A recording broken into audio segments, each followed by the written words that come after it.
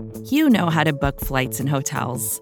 All you're missing is a tool to help you plan that unbelievable travel experience. That's why you need Viator. Book guided tours, excursions, and more in one place. There are over 300,000 travel experiences to choose from, so you can find something for everyone. And Viator offers free cancellation and 24/7 customer support for worry-free travel. Download the Viator app now and use code Viator10 for 10% off your first booking in the app. Find travel experiences for you. Do more with Viator.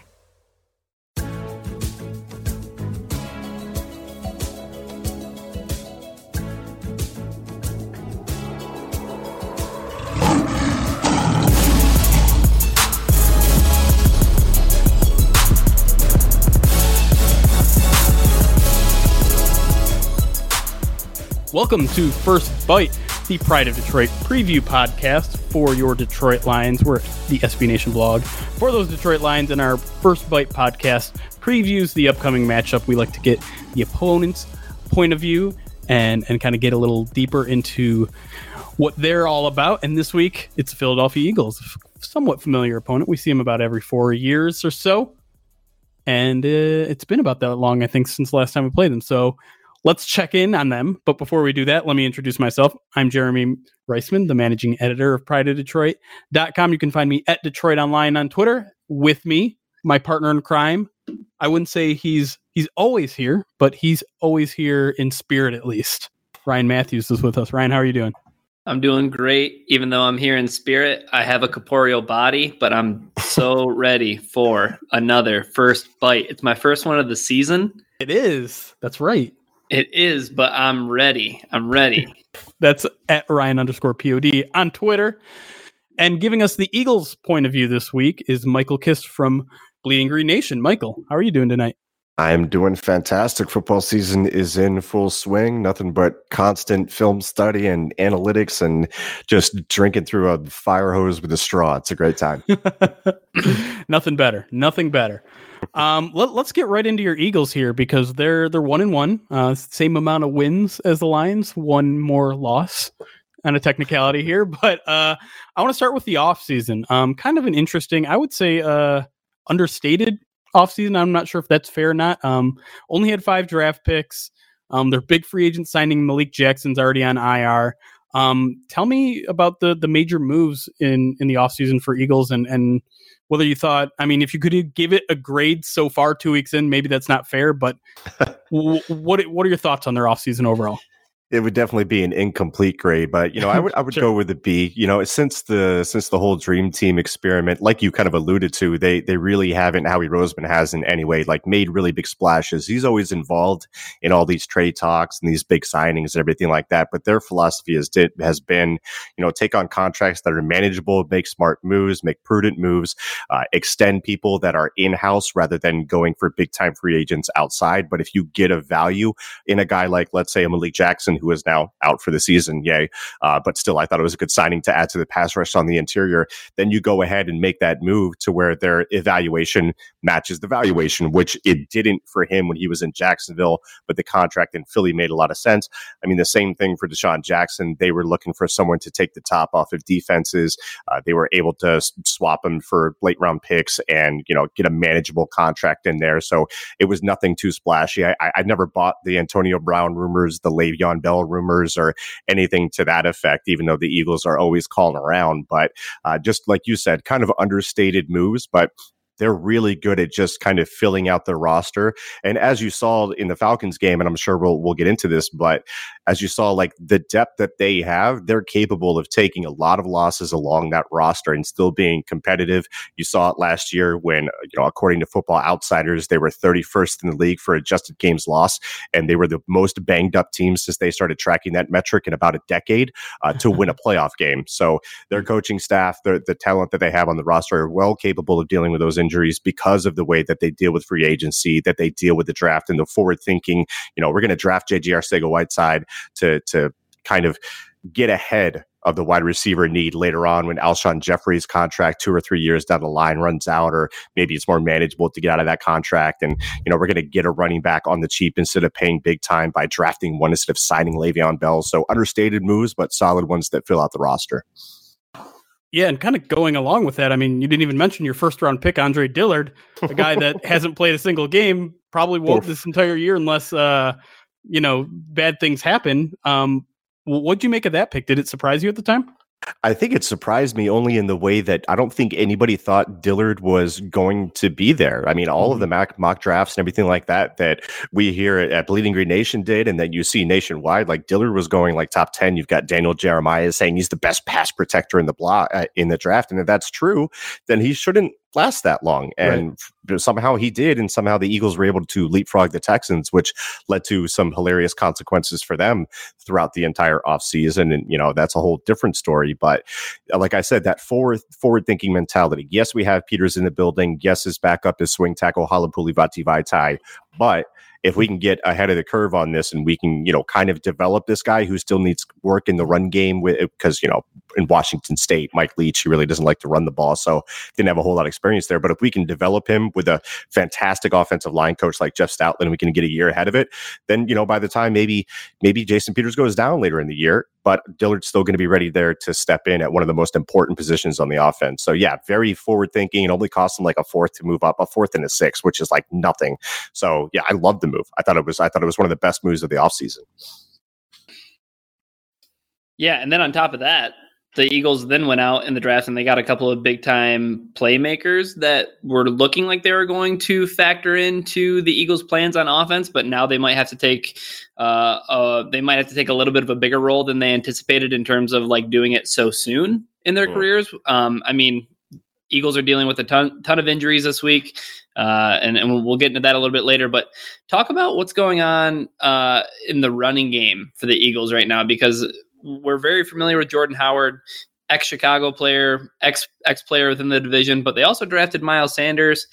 They have one of my favorite players, Darren Sproles. But talk a little bit about you talk a little bit about the depth with Dillard and things like that. But the Eagles are going to have to tap into some of this depth with the injuries that they have. So can they rely on that? Can they get by with that depth? Can they compete? Yeah, I think it's interesting, and I don't think the game against the Falcons was indicative of what this team is about because those injuries came so late in the process for them. Some of them in the very early portions of the first quarter, some of them in the pregame warmups in the case of Dallas Goedert. So they had to rip up like a whole piece of their menu, which was 12 personnel play action, and that really kind of took some of the starch out of the offense. And then you're also trying to rely on a guy like Miles Sanders, who a lot of people liked. I was a little bit down on that pick. I didn't love the value. I didn't necessarily love the player. The athleticism is certainly there, but I think he's a bit of an undisciplined runner, and I think that has shown itself in the first couple of games. But that's going to be something where he needs the experience, he needs the game to slow down for him, and he needs to learn what is going to work when you're trying to get the edge against a Wisconsin linebacker versus a linebacker like a Deion Jones. So there's a big difference there for him and a learning curve that has to take place, and that's only going to take place through experience, which he's going to get in this rotation. He's starting to get the bulk of the carries there. Still, there's a lot of things for him to work on. I thought his pass pro in college was bad. We're seeing some development there as far as just from a mental processing standpoint. He's still got a ways to go as far as the technique to where we can trust him to be that third down back, which is where Sproles will come in a lot, and he's really steady Eddie, dependable, not as explosive as he used to be. And then Jordan Howard is just kind of like, he's going to get what you block for type of guy and not much more. So kind of unexciting in the backfield right now, which is fine. The running game has not worked. So hopefully that can change soon, but Detroit has a tough interior, which we'll talk about. And as far as JJ Arcega-Whiteside's development, I mean, Howie Roseman said it himself, wide receiver is one of the more, it takes longer for those guys to develop. So there was a plan in place for JJ, and now they have to kind of accelerate that. And the chemistry between him and Wentz, it was apparent transparent against the Falcons. There was a time where he went to throw a quick throw to Arcega-Whiteside, and he wasn't even looking, and Carson's looking at him, he's pointing to his eyes, going, give me your eyes, you got to give me your eyes on that. So building that rapport is going to be a big thing for them and getting them acclimated in the system. They don't have too many reps together, but I really liked J-Jaw coming out. I think he can be a dangerous piece of the offense, but it just might take a while. So we're going to see how these young pieces start to play out. I think that's part of the reason why they went the walkthrough route today or on Wednesday. Not sure when this is dropping, but on Wednesday, because a lot of those young guys would be on the scout team and they're going to be starting on Sunday. So it's going to be a little bit of a learning curve for them. That leads us nicely into our injury report. I know it is only Wednesday when we're recording, as you mentioned. The Eagles dropped their injury report with 13 guys on it, and I believe 6 of which didn't practice, which this is kind of an estimated injury report because, as you mentioned, this was just a walkthrough for them, just so that everyone can kind of get a mental day in while their bodies recover. I think that the headlining injuries here are Deshaun Jackson and Alshon Jeffrey, both who did not practice. I know it's early in the week, but what's the prognosis on those two? Do you expect either to play this week? I would say 95% that they're not playing, and then I would put it at like probably 80% that they're not playing in the Thursday game, because the Eagles do have a quick turnaround. It's Sunday, then Thursday, and they're playing the Packers, and the Packers took a walk through day today as well, kind of for the same reason. So I could see them definitely not playing on Sunday. If they did, I don't think there's any need to rush those guys back, even though they're, wide receiver 1, wide receiver 2, they're big losses, but you don't want to lose them for longer than you need to. So those two are definitely big. I don't expect them to see them on the field on Sunday. Do you think there's any chance that the coaching staff holds some of these guys out because of the quick turnaround, because they want them ready by Thursday and they think, pushing them into a Sunday game might set them back? That might be the case with Dallas Goedert, who's kind of been dealing with a calf, and he did not participate on Wednesday. And he's been kind of dealing with that calf since preseason. And I guess it bugged him in the last game, and then it flared up on him in the pregame warm up. And the dangerous thing with that is you don't want that thing to pop, because then you're dealing with a much bigger injury. So he might play Thursday. If out of those 3, I would say he has the biggest chance to play Thursday. I doubt he plays Sunday. So that would be one. Am I correct in hearing that Zach Ertz played 100% of the snaps on Sunday night because of that late injury to Dallas Goedert? They ran 11 personnel 100% of the time, and Zach Ertz had to play every snap because the Eagles at the time were only carrying 2 tight ends. That's what I mean when they had to take the whole 12 personnel menu. They had to scratch it out, rip it off. But yeah, that's exactly why. And then again, they're thin at wide receivers. Those 2 guys couldn't go, so Zach Ertz really was in a position where he had to play 100%. Michael, if you could give us a couple names that you think that the Eagles need to see out there on Sunday in order to not just have like a chance to win, but to be competitive and to keep themselves in the talk about coming out with a win on Sunday. Like, what are a couple of names that you need to see on the field? As far as the guys from the injury report? From the injury report, yeah. Yeah. I mean, anytime you see Fletcher Cox on the injury report, you always kind of worry, but he has been dealing with the toe for a little bit now, and it hasn't taken too much from him. So if Fletcher Cox isn't in there with the injuries that they already have on the interior defensive line, Timmy Jernigan broke his foot, Malik Jackson needs Lisfranc surgery or had Lisfranc surgery and all that, then you're dealing with, after him, Hassan Ridgeway, the 24-year-old that they swapped late round picks for, and I'm not even sure who the backups are behind him. So Cox has to play. And then from the injury report, I really want to see linebacker Kamu Grugier-Hill come back, because he had a fantastic training camp. He had a fantastic preseason before he went down with a knee injury. The Eagles have gotten really poor linebacker play from Nate Gary, Zach Brown, and Nigel Bradham, surprisingly, in the first 2 games of the week. And I think he can be the coverage guy, because he's a converted safety. He can be the coverage guy that they need in some of those long third down situations where they like to go big dime. If he could take over that role as the coverage backer there, then I think it's a big win for them. We mentioned Tim Jernigan really quick there. Obviously broken foot, not expected to play this week. Eagles have been one of the best run defenses in the league through 2 games. Is he a big part of that? And how are they going to respond with him not in this game? Yeah, I mean, I think it has a lot to do with this game, and they're always stacked in the front. We saw it in the preseason when the second and third units were out there. The Eagles' defensive line was just absolutely eating. And Derek Barnett is really good against the run. Brandon Graham is really good against the run, and even with the linebacker struggles, their linebackers are very good against the run too. So there's a part of it with Timmy Jernigan there. He's a disruptive guy, and that really helps everything else because it kind of redirects the play. His first step is fantastic. What we kind of saw in Hassan Ridgeway, who came in and replaced him, was a very good first step as well that can be disruptive not only in the run game but in the pass game. So if you're looking for a replacement that can kind of give you that same type of thing, because the Eagles want to get upfield and attack. So that's kind of what they need to be that dominant run defense. And you're hoping Ridgeway can give you at least 80% of what Jernigan was giving you. So he's definitely an important piece there. All right, I think that's a good recap of the injury report. There's some more guys on there, but those are kind of the main guys. So we're going to take a break. When we come back, we're going to talk matchups. We're going to talk about some of the guys that will play in this game and how they match up against some of the Detroit Lions players. So stick with us. We'll be right back.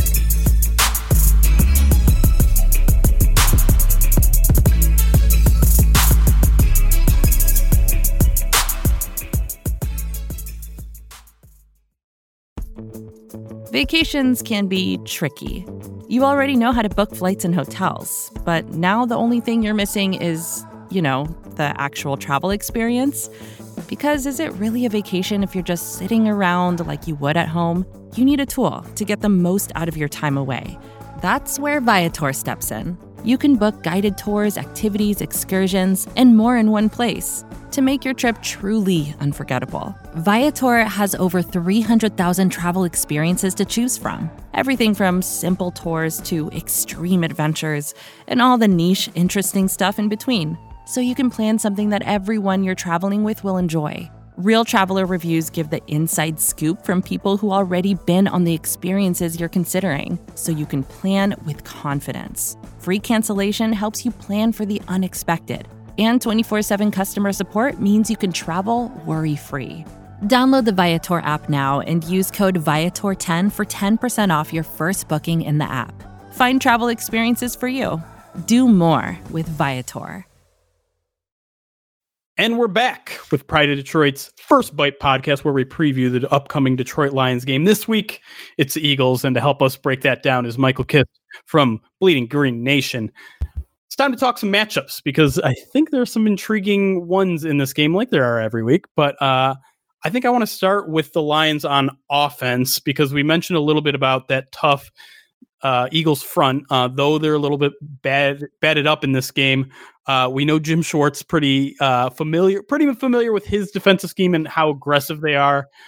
Michael, why don't you go into maybe some key players in this matchup, especially when it comes to pass protection, because that's something that Lions fans are obviously a little bit concerned about, even though they're coming off a game which they somehow managed to keep Matthew Stafford clean against two of the best pass rushers in the league.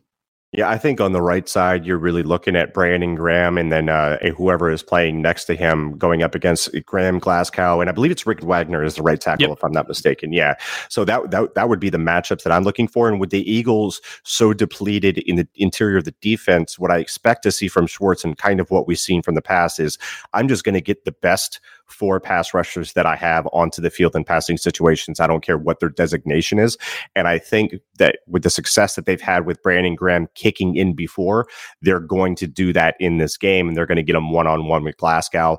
And then even, you're looking at Frank Ragnow, who I think is really excellent in the run game, but can get beat with his over-aggressiveness as a pass protector. So I think those are the big ones for me, because Fletcher Cox can beat you really, really quick if you're too aggressive against them. Ragnow's kind of gotta let him. That's a scary proposition, by the way. Let Fletcher Cox come to you. That's not like natural, right? So I would say from center to right would be the biggest issue. Derek Barnett's looked really good, but hasn't really converted much into sacks or strip sacks or anything like that. And I think Decker is a decent left tackle, so I'm not too worried there. But I would kind of highlight that center to right tackle and look for Graham to be kicked in for them to find an advantage there. For the most part, does Graham stay on the offense's right side there, or does he move all around? They move him around, but they also had some injuries with Barnett last year. Typically, he's going to be lined up over that right tackle. Gotcha. And then on the other side of that line, Josh Sweat, can you talk a little bit about him? Because he was a player that, no pun intended, that a lot of Lions fans were kind of sweating over when it came draft season. So like I've seen some things in terms of him being impressive, but let's get like an Eagles perspective on it. Yeah, he had his best pass rush on Sunday against the Falcons, where he was able to really get a nice jump off the snap, good burst with his first step, and then turn the corner. Nearly had a strip sack there. Also made up a couple of pretty sound run defending reps for him in that game as well. And it's a guy that we really haven't seen a whole lot of, but I think he was also part of the reason that they couldn't promise Chris Long some of the reps that he wanted that would incentivize him coming back for another year. So they really like him there. A lot of people thought that Deshaun Hall, the other defensive end, outplayed him in the preseason, but apparently the coaches are really high on Sweat. Obviously, you know, he fell in the draft because of the bone-on-bone issue in his knee or whatever it was, but he's looking promising and he's looking decent. And I think he's got a chance to kind of challenge Vinny Curry for the defensive end 3 snaps. So he's looking pretty decent. Let's move to stay on the defensive side of the ball for the Eagles. Let's move to the secondary, because in my scouting report, I listed their secondary as their biggest, the team's biggest weakness, which I'm not sure if you'll agree with or not, but obviously they've had some issues at cornerback. Ronald Darby, coming off that ACL, hasn't looked like himself so far this year. They have Malcolm Jenkins, obviously at safety, who's a beast, but they've also switched out their number 2 corner from week 1 to week 2. So Tell me about the secondary.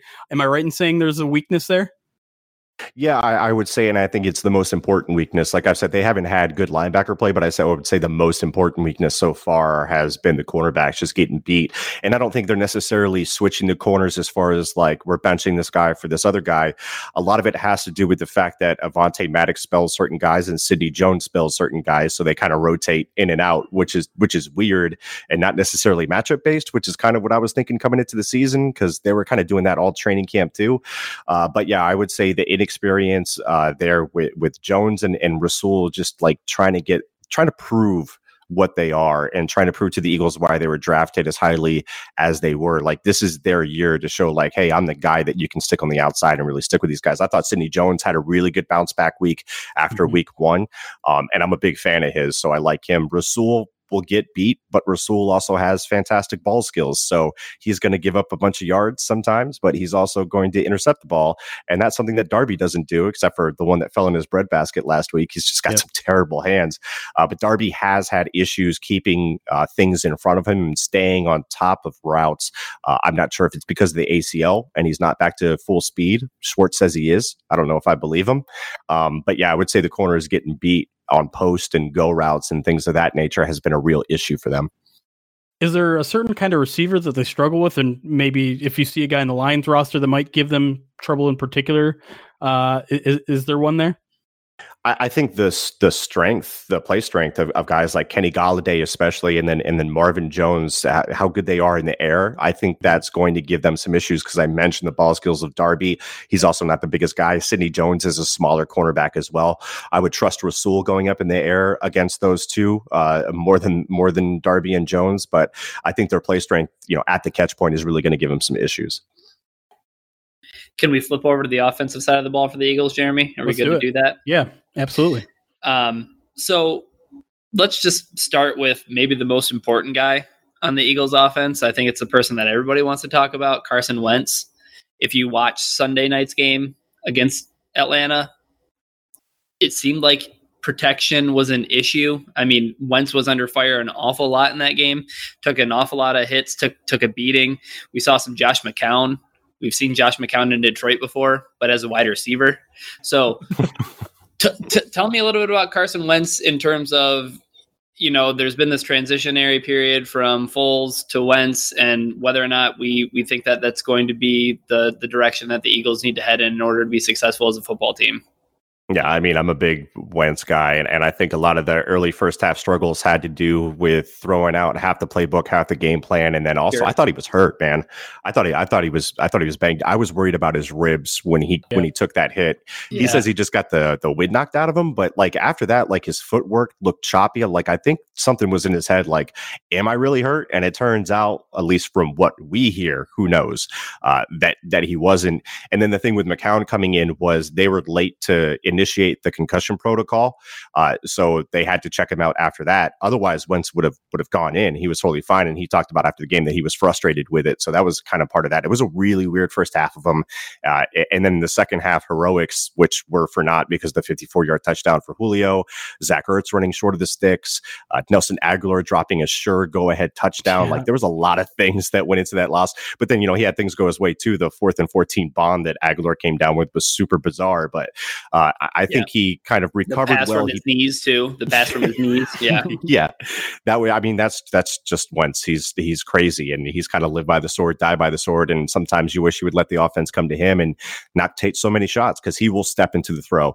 There was a throw that Matt Ryan missed on a blitz that he kind of faded off from. Wentz would have taken that shot and thrown it in there, and it might have overthrown it, but he still would have taken the shot going for the touchdown. So some of that mentality is good, some of it's bad. I mean, that's just kind of who Wentz is. But I think when he's at the top of his game, he's a very, very good quarterback. And I don't think the Eagles have any regrets about signing him to a long-term deal at all. There's a lot to like about his game. We've seen improvement from his game. I don't think his 2018 was as bad as a lot of people say, and a lot of analytical people kind of backed me up on that. So he's the guy. Then that's who they're riding with. I was going to say the one other piece that I wanted to know about Wentz for this game in particular is he's going to be without some weapons, right? We talked about how he's potentially going to be without Alshon Jeffrey. He's going to be potentially without Deshaun Jackson. Is Wentz the kind of guy that you see being in that tier of quarterback that he's going to make the receivers around him better?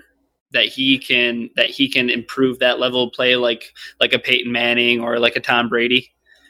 I think so, because, I mean, in 2017, he wasn't dealing with really dynamic weapons. He still had Alshon and everything, but Alshon was also playing with the torn rotator cuff, so he wasn't 100%. Zach Ertz obviously is a fantastic security blanket for him, always gets open, and he's still going to be playing.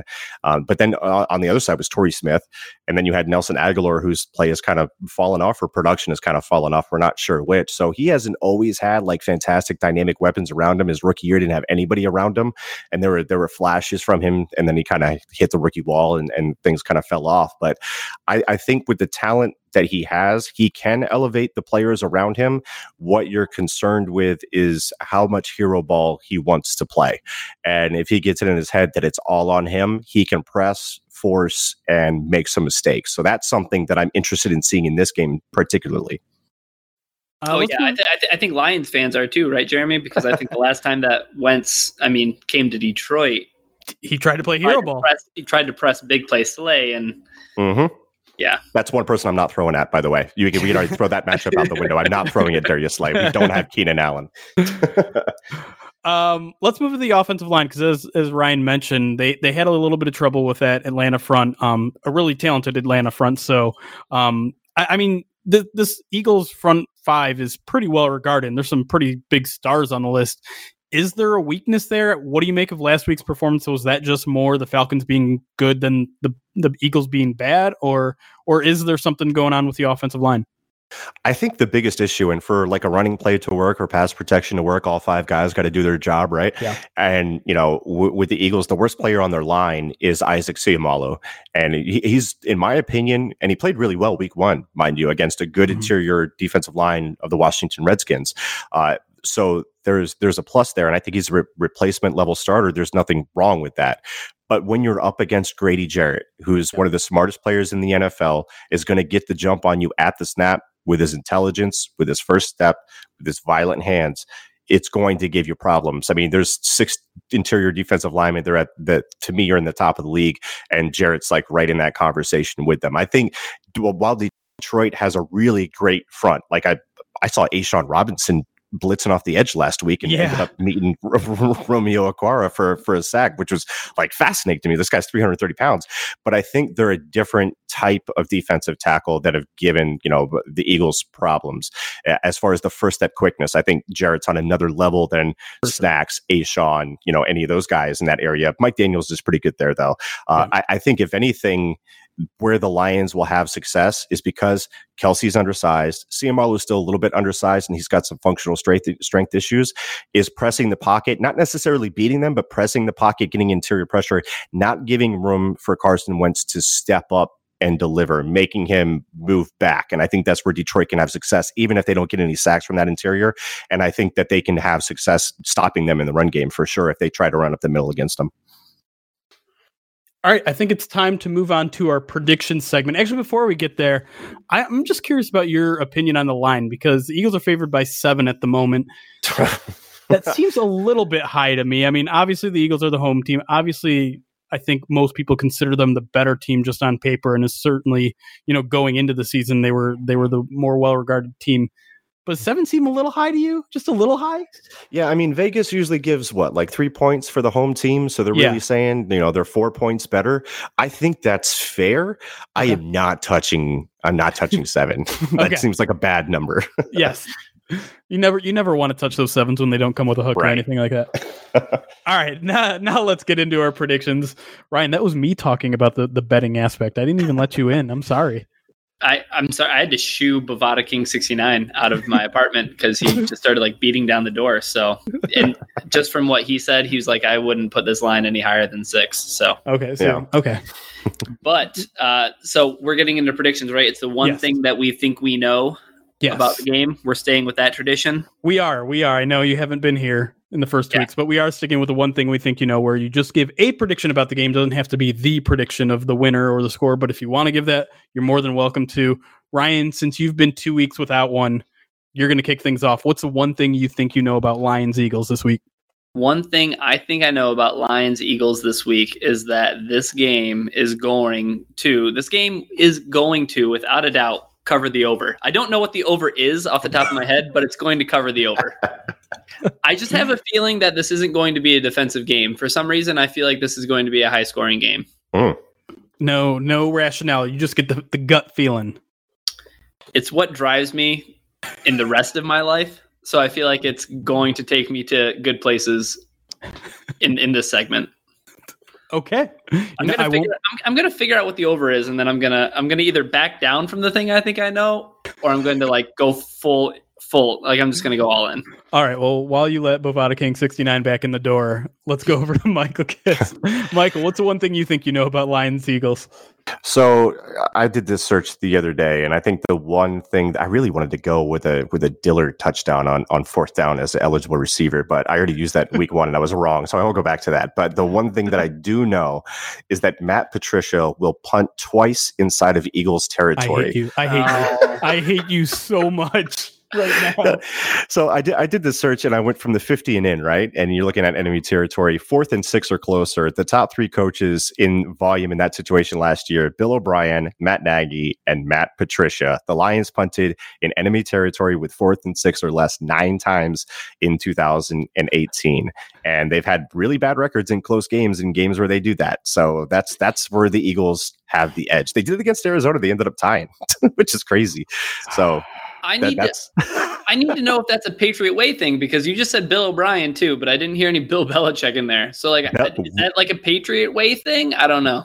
Well, I don't know if you remember the AFC Championship game from a couple years ago, and I don't know if it was just because they were playing Bortles, but Belichick punted 4 times in weird situations where you think they would go for it. He gets really weird. So he's very selective with it. So he's not always a coward, but he's sometimes a coward.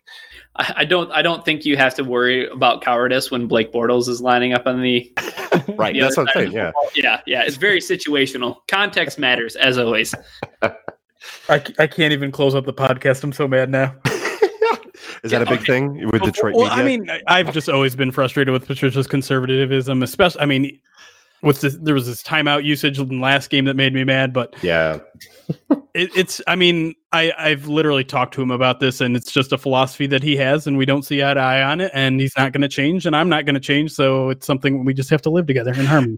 It's crazy because the math is there, and there's also the emotional element to all this when discussing Peterson's aggressiveness, showing faith in his team, and that can't be understated. When Peterson set the bar for 4th down aggressiveness in 2017, when they didn't make it, the defense didn't give up a single scoring drive. It was, I believe in my offense, and my defense will have my back if something goes wrong. And I think that really resonates with the players to a degree that I don't think these coaches really kind of take into consideration. Sure. All right, the one thing I think I know of this matchup is I think the Lions' run defense is finally going to bounce back. It hasn't been a good first 2 weeks for them, but on paper, everything about this matchup seems like it should be okay. You were mentioning that the weakness of this Eagles offensive line might be there on the interior on the left side there. Eagles are only rushing for 3.3 yards per carry so far this year. I don't see this Lions run defense being bad forever. I think it's just kind of shaking off the cobwebs. A lot of the guys in those interiors, Mike Daniels, Snacks, didn't get a full off season. So they're just gaining their feet now. And I think this is a good week for them to bounce back. I agree. That's a good prediction. All right. That's a great prediction. I don't think it's as good of a prediction as taking the over on 45.5. I think that seems kind of low. Maybe. I mean, I don't know. I don't know if I'd see Andrew Cotto, one of the great writers, film analysts for Pride of Detroit. There's these 3 levels to betting. It's either bet the car, bet the house, or bet your life. I'm not going to bet my life on it, but I think I'd probably bet a house if I had one. I mean, Vegas is saying that's 26-19 then, if you kind of work it out with the spread. It's around there. Now, I definitely see it hitting the over. Yeah. Thank you. Always bet the over, kids. Don't bet the under. Don't be a fun sucker. Don't be a coward. Don't be Matt Patricia across the 50-yard line. All right. Michael Kiss, thank you for joining us. Why don't you tell the people where they can find you? Because you clearly know your stuff. Where can the people listen, hear, read, tweet at you angry stuff about your Matt Patricia takes? Yeah, at Michael Kist, NFL. That's KIST. That's on Twitter. Follow at BGN_radio. That's the Bleeding Green Nation podcast feed, Twitter. You can put in Bleeding Green Nation to any podcast feed pretty much, and it'll come up and you can listen to our wonderful takes on there. We have a great network over there, especially if you want to get prepped for this game. We're going to cover this from all different types of angles, including me guesting on this show, which I had a really great time. So I appreciate you guys having me on. Oh, no problem at all. Like I said, appreciate you joining us. And Ryan, I appreciate you coming back too. Hopefully you can do it again sometime. Maybe if Michael Kiss comes back, because this was fun. All right. Thank you all for listening. Well, you can catch us with the regular PODcast now live on Twitch, Sunday nights at 8 p.m. So make sure you go to our Twitch page, twitch.tv/Pride of Detroit. You follow us. You get notifications when we go live, and you can chat with us live during our Pride of Detroit podcast. Now it's really exciting. But other than that, we will see you on Sunday. Thanks for listening.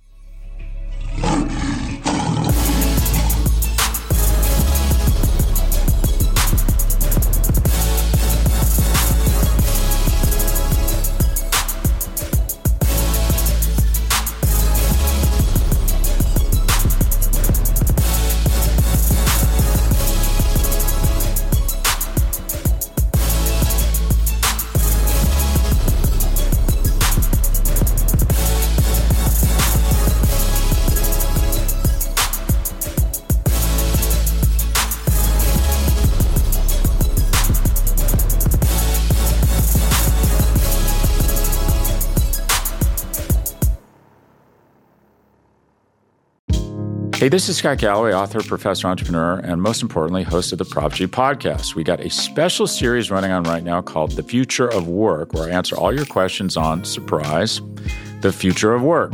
Questions including, what are we missing when we work remotely? Or how do we handle work-life balance when a major opportunity comes knocking? From the provocative to the technical, we're offering insights you won't want to miss. So tune in to The Future of Work, a Prop G Pod special sponsored by Canva. You can find it on the Prop G Pod wherever you get your podcasts.